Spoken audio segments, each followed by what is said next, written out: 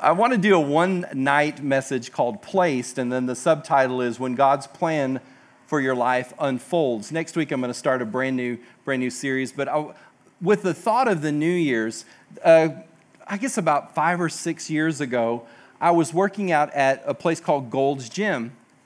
And let me preface it by saying this. When I first started in student ministry, probably about 20 years ago, there was this set of brothers. They were stepbrothers. They were Michael and Brian. And they were like my kids. I mean, anytime that I was going somewhere, they wanted to be with me. Both of them borrowed my car back then to go to prom. And so they were just, I had like an Acura Integra. Does anybody know what that is? So these grown 17-year-old boys would be in the back seat of my Integra saying, yeah, this is a lot of fun. So eventually their parents split up, so they stopped being stepbrothers. And one of them in particular, named Brian, went off to the Navy. And so I lost touch with him.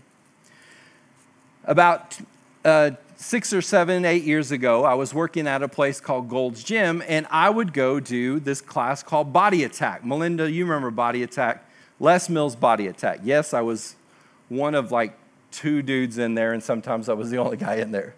So I'm going to class, and right as I'm going into class, there's a machine right by the door. And lo and behold, Brian, who was back from the Navy, hadn't seen him since he had left, so at least 2 or 3 years, 4 years, is sitting right at the door.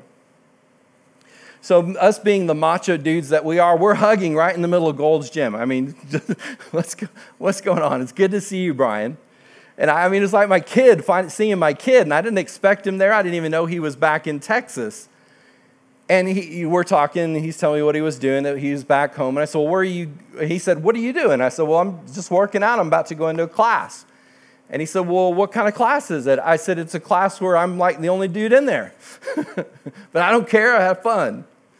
Yeah, we had fun, didn't we, Mo? We had a lot of fun. Taylor went to class with me one time there, too, didn't we? Put that thumb up there. I mean, it was intense. One time, Melinda was working out in the regular part of the gym, and Taylor and I went to Body Attack. And when we got done, we came out to find her, and she goes, where have y'all been? I was like, in class. It's like, y'all look like you just got into a shower and then got out without drying off. I mean, it was that intense. Lots of sweat. So he goes into class. So he and Brian and I are like only 2 dudes in there doing Body Attack.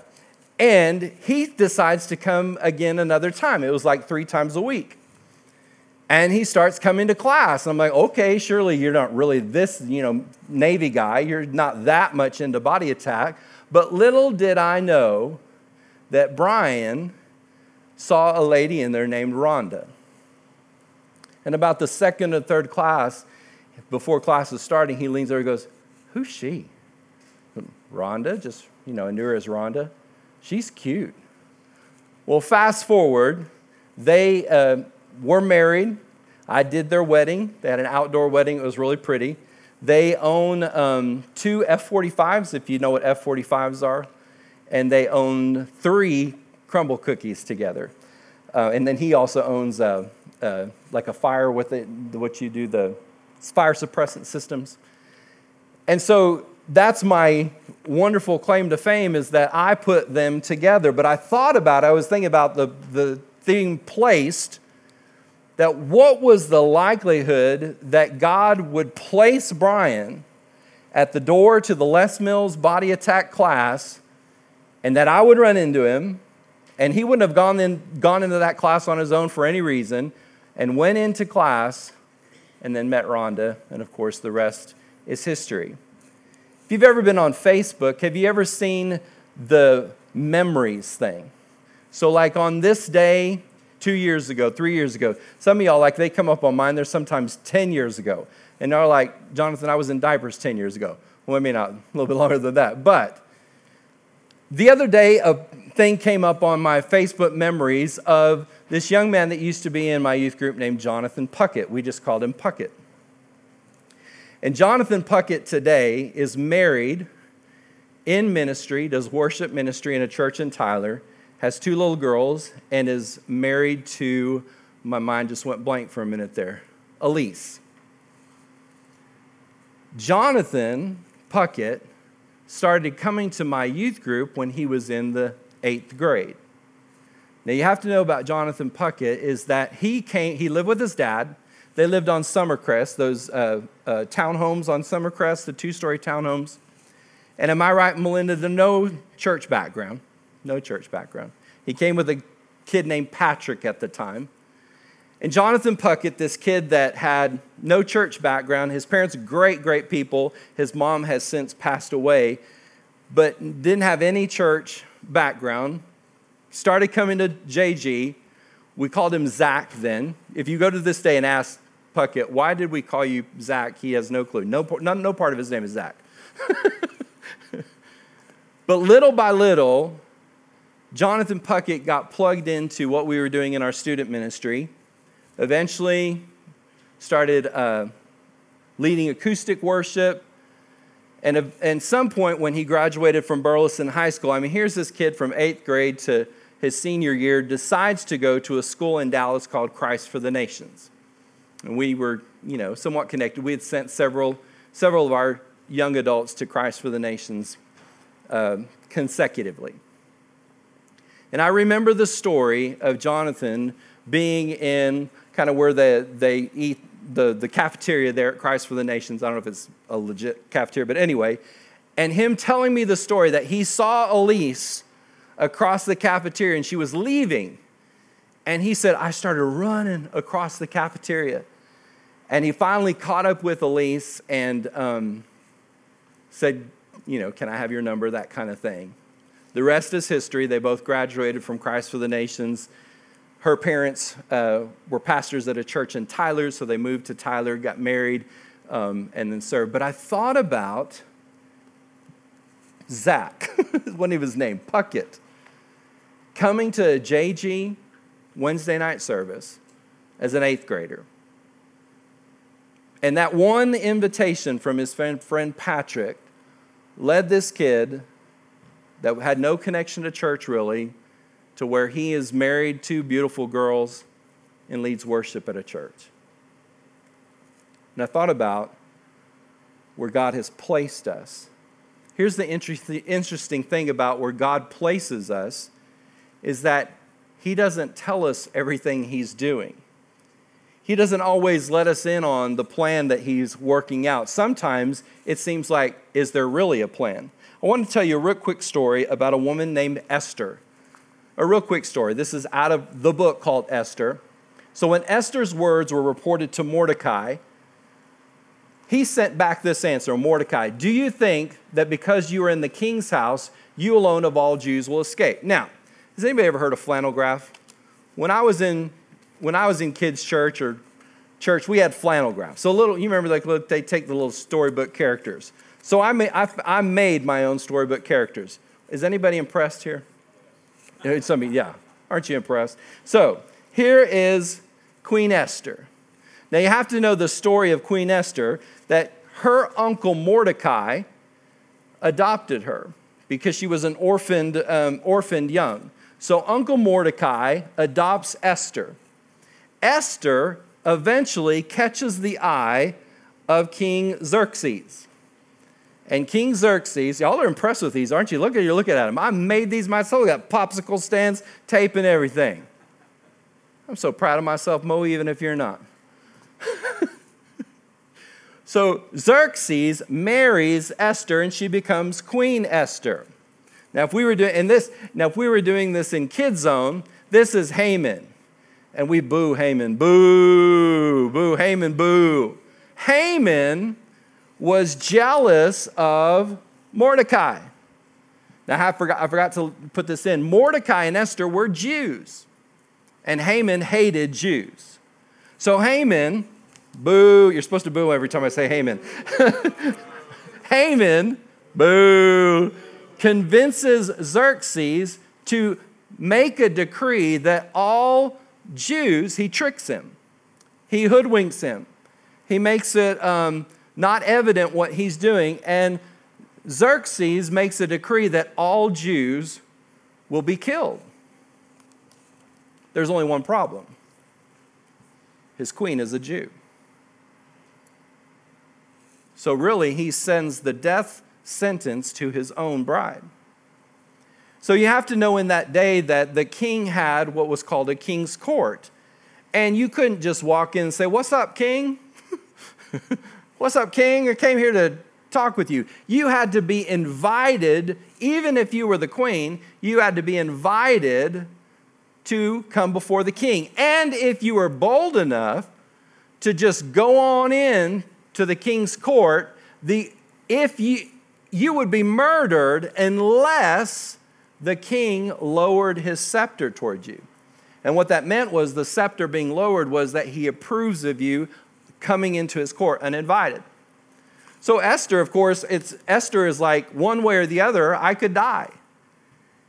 If the king's decree is made and all Jews are killed, then I'm dead. So Mordecai, right here in the story, is sending her uncle, is sending her a message.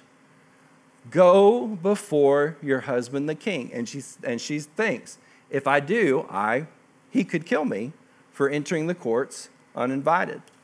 So that's where we are right here in this story. No, you cannot have these. They're mine. I may be on the floor of my house tonight playing with them. Xerxes, Haman, boo. Yeah, see? I tell you, they're fun.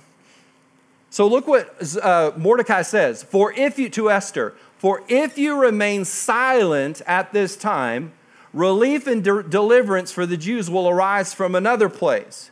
But you and your father's family will perish. But who knows that you have come to your royal position for such a time as this? All that leads all the way to our first fill-in. You're like, when are we getting to the fill-ins? That your life may seem insignificant at the moment. When you're thinking about what is the purpose of my life? What is the direction of my life? Where am I going? It may seem insignificant at the moment, but know that God is working out details that we know nothing of. By the way, does anybody need fill-ins? We need some fill-ins over here. Can somebody bring fill-ins up here as well? You got to fill them in. Got to take them up. Allie has kept every single one. Look at me. Allie has kept every single one of mine. How many years do you think you've got of notes? So she has this big binder that has every single note that I've ever done. So yeah, we got clipboards, we got highlighters, we got pens, we got babies being passed around. I mean, it's awesome. Now, Chip and Sarah are back from Minnesota, am I right? So Chip sends us a picture from Minnesota with he and little Blakely on a frozen lake.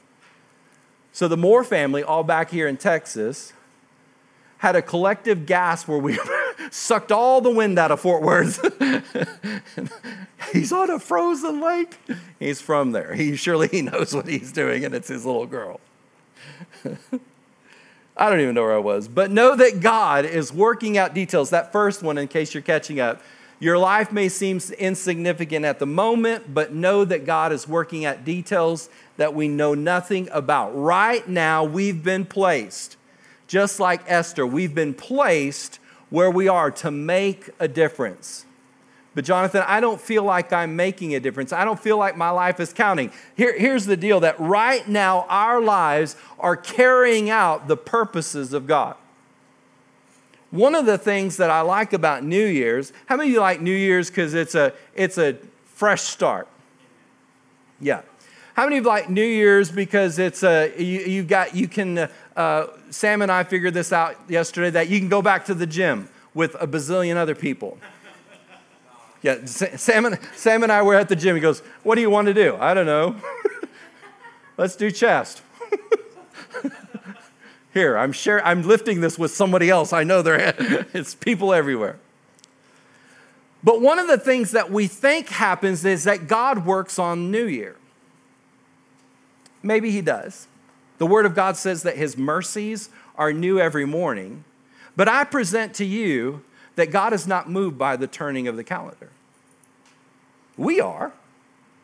We have that sense that the calendar is turned. But I present to you that God is not moved by a new year.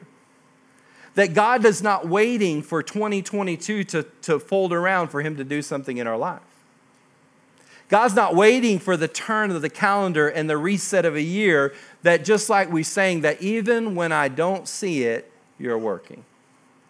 That he's not waiting for January 1st to roll around and for me to get back into the gym and me to come off sugar or whatever else it is that we try to do in the new year. Let's go to Proverbs. Go ahead and make all the plans you want, but it's the Lord who will ultimately direct your steps. We are in love with our own opinions. Woo! Does that help anybody in the Passion? We are, if you don't think people are in love with their own opinions, go on Twitter for about 7 seconds. And I just doubled the time you needed. We are in love with our own opinions. Can I let you know that all the things that people on social media are spouting and threatening and all uptight about, they do it because they're fear. They're in fear. That's not how we operate it. We are in love with our own opinion, convinced that they're correct. But the Lord is in the midst of us, testing and probing our every motive. Before you do anything, put your trust totally in God and not in yourself. Then every plan you make will succeed. Verse 4, the Lord works everything together to accomplish Jonathan's purpose. The Lord works everything together to work out your own design and your own purpose. The Lord works everything out for His purpose. Even the wicked are included in His plan, and He set them aside for the day of disaster. I like saying that to people that I don't like. I like going up to people that I don't like, and I would say, you know what? Proverbs 16:4 to you. You're the wicked. No, I'm kidding. I don't do that. You're feeling. The idea is that we're working toward what God is doing. Have you ever had that thought? Have you ever had that thought that in the new year, I'm going to spend more time with God, I'm going to set my devotion better, I'm going to set my church attendance better, and all of those are good things, but we think that God is waiting for us to do something for Him to move. And He's not, oh, I'm jumping ahead of myself, that God is saying, I'm already doing something in your life. That when Mordecai sent word to Esther, he's told her, what if God is already working in your life? He said, Esther, what if you've been placed where you are as God's placement? That your lives are placed in this very moment for this very time. Here's the trap in that, is that we think that I should be doing something super, super significant, super, super noteworthy, super, super spectacular for God to be working in my life. And I present to you today that I have a feeling that God places the moments in our life to where we are ministering to somebody at the checkout stand. I have an idea that God is placing our lives. I had a student over, like right before the Christmas break, mother passed away. And he's not a current student. I had him a couple of years ago. And I just happened to be walking in the hallway during one of my conferences, and I came across him, and he was visibly upset. And it had been about 5 days since she had passed away, and I didn't know. He wasn't a current student. And so it's so good people are throwing stuff. So obviously I walked up to him and I said, what's going on, man? He said, my mom passed away last Thursday. And I'm like, that's horrible. And so I ministered to him a little bit. And, those things, words fail you. Words fail you. What do you say? And that was like the Thursday before we went out on Christmas break. And so I told him, and he looked at me, he said, would you come to my mom's service? I said, of course I will. I said, you let me know what it is. And the next day he wasn't at school, and so through a course of contacts, I found out when and where it was and went to it, and a pretty good gathering. It was a memorial service outside. And there was a possibility that this student, because he was his mom was a single parent, that he was going to have to move to Houston. He was very upset that he might have to go to Houston to live with relatives. And so I didn't know. He didn't know. So today I'm in the hallway just standing there. Our kids, this was their first day back to high school today, and a teacher is next to me with her laptop, and she's asking me how to do something for purchasing order on Amazon. So I'm like intense, important things like Amazon orders. And up next to me, I feel a kid put his arm around me. And that happens to me quite a bit. And so he's on this side of me, and so I reach over and I just do that to him. Because I'm, important stuff. Amazon orders. And I finally look over and it's him. And so I hugged him or whatever, and the first words out of his mouth were, "Thank you for being at my mom's service." And I said, he said, wasn't able to tell you. I said, "I found the way and I wouldn't have missed it." Now, I don't know what part I played, but I know that I was placed. I know that I was placed to find him in the hallway. I know that I was placed to be at her service. It was an outdoor service. I know that I was placed to be in the hallway today. I don't think he has even a class my direction. Just to encourage him, I told him I loved him, hugged him, anything I can do. What if those are the moments that God is looking for us? Because we think, God, you're going to do something in my life when I've got it all together, when I have mastered this Christian walk, when I find myself on a platform in front of 500 people and preaching 5,000 people, when I've got everything, all my ducks are in a row, and I finally have figured out how to serve you faithfully, and you're pleased with me, and God doesn't operate that way. Because God says, I'm going to use you today. I'm going to work through your life today. I'm going to bless somebody else in your life today. Nothing is waiting on the plan of God. Nothing. Here's the cool part. He's not up in arms about you. He's not in a panic over me. He's not in a tither because of what we do. But is looking for ways in our lives to move through us. And only He knows. Only He knows what He's doing, but He's looking for places and times in our lives that He can use us, that He can work through our lives to bless somebody else. Let me show you this in Isaiah. Isaiah says, "For the Lord Yahweh," out of the Passion, "the Lord Yahweh," I love this, "commander of the angel armies." That's amazing. I don't have time to talk about it. "Makes this solemn decree, be sure of this, just as I have planned, so will it be. Every purpose," can you imagine God saying this to you? "Every purpose of my heart will surely come to pass." This is the plan, God talking. This is the plan that I have determined for the entire world. I will accomplish it by the demonstration of my mighty power throughout the earth. "For the Lord Yahweh, the commander of the angel armies, has an amazing strategy, and who can thwart it?" Another word for that is, who can stop it? When He moves in power, who can stop Him? So I'm asking you, who's going to stop God's plan for your life? No one. I'm asking you, who's going to thwart God's plan for your life? And we kind of think we're cute. Well, I can if I decide to do what? No, darling, you ain't that smart. You decide I'm gonna turn away from God, or whatever people decide that. Let me tell you what, He'll just be tapping you with His goodness here, tapping you with His goodness here, tapping you with His favor here, and He will mess you up until you figure it out. We think that He throws His hands up. Oh, what did they do now? He has a plan for every turn, every twist, every situation, every hope, every desire, every dream. So much so that He said in Isaiah, "Nobody can stop me."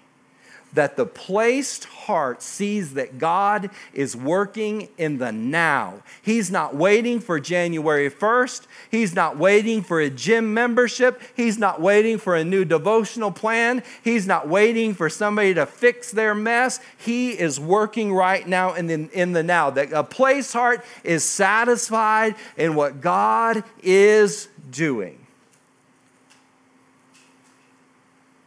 It's tough. That's a tough statement. I don't know about you, but there's a lot of times I'm dissatisfied. I don't know about you, but there's a lot of times that I'm questioning what's he doing. That the placed heart finds contentment in the moment. Do you know what we have forgotten or we don't know how to do? We don't know how to live in the moment. Y'all stop distracting each other. We don't know how to live in the moment. We've got this idea that we have to relive our past or we have to figure out our future, and we're never satisfied with where we are. The distracted heart feels like they're missing out on something. You ever heard of FOMO? Fear of missing out. Do you know how much of our lives are led by fear of missing out? Because no matter what age you are, no matter where you are, you always have this idea, I should be in a different place than I am. I should be in a better place than I am. I'm responsible to be in a different place than I should be, and I am disappointed with myself, and I have this fear that I'm missing out on what I could be or where I could have ended up or what I could have been doing. And do you really, honestly, starting with this bald-headed guy, do you really think God is that dumb? No. That he's looking at your life and your plans. What? This is a mess. This is a disaster. Sweet, if you'll come on down. Let me show you one last thing in Proverbs. Listen carefully, my dear children, to everything that I teach you, and pay attention to what I have said.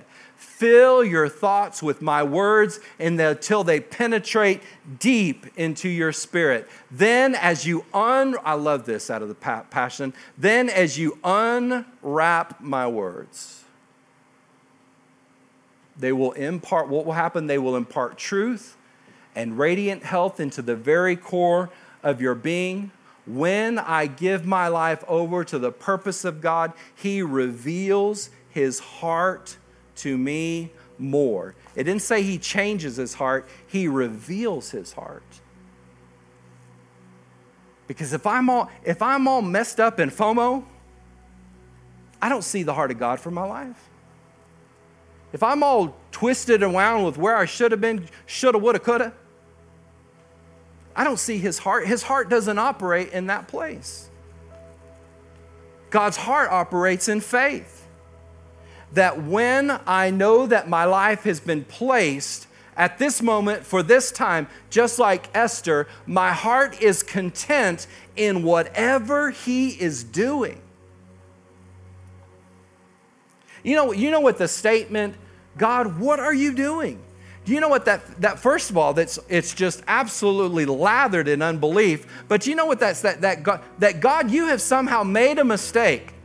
And make no mistake, we're foolish to think that because He is perfect in all of His ways. He's never missed a beat. He's never made a mistake. He's never recalculated or rethought His purposes, that all of His intentions are pure. I like this statement. Her name is Pastor Rachel Birchfield. When a camp that we go to, she always says this, and I love this statement. Her statement she'll say from frequently is, wherever, whenever, with whomever, and forever. That's a bold statement. That how many times are we caught in trying the things of God, trying the walk of faith, attempting to live this life? And God's like saying, I didn't call you to try anything. I didn't call you to try to figure out anything. I called you to depend on my plan for your life and know that I have placed you right where you should be in this moment right now. Let me pray for you. Father, I thank you that your word is true, that your word is life. And so, Lord, we set our hearts, we set our faith, we set our hope that you are working it out right now, every detail of my life. Every detail. You haven't missed a thing. And so my job is tonight to let my heart take hold of that and let your word unfold in my heart. In Jesus' name.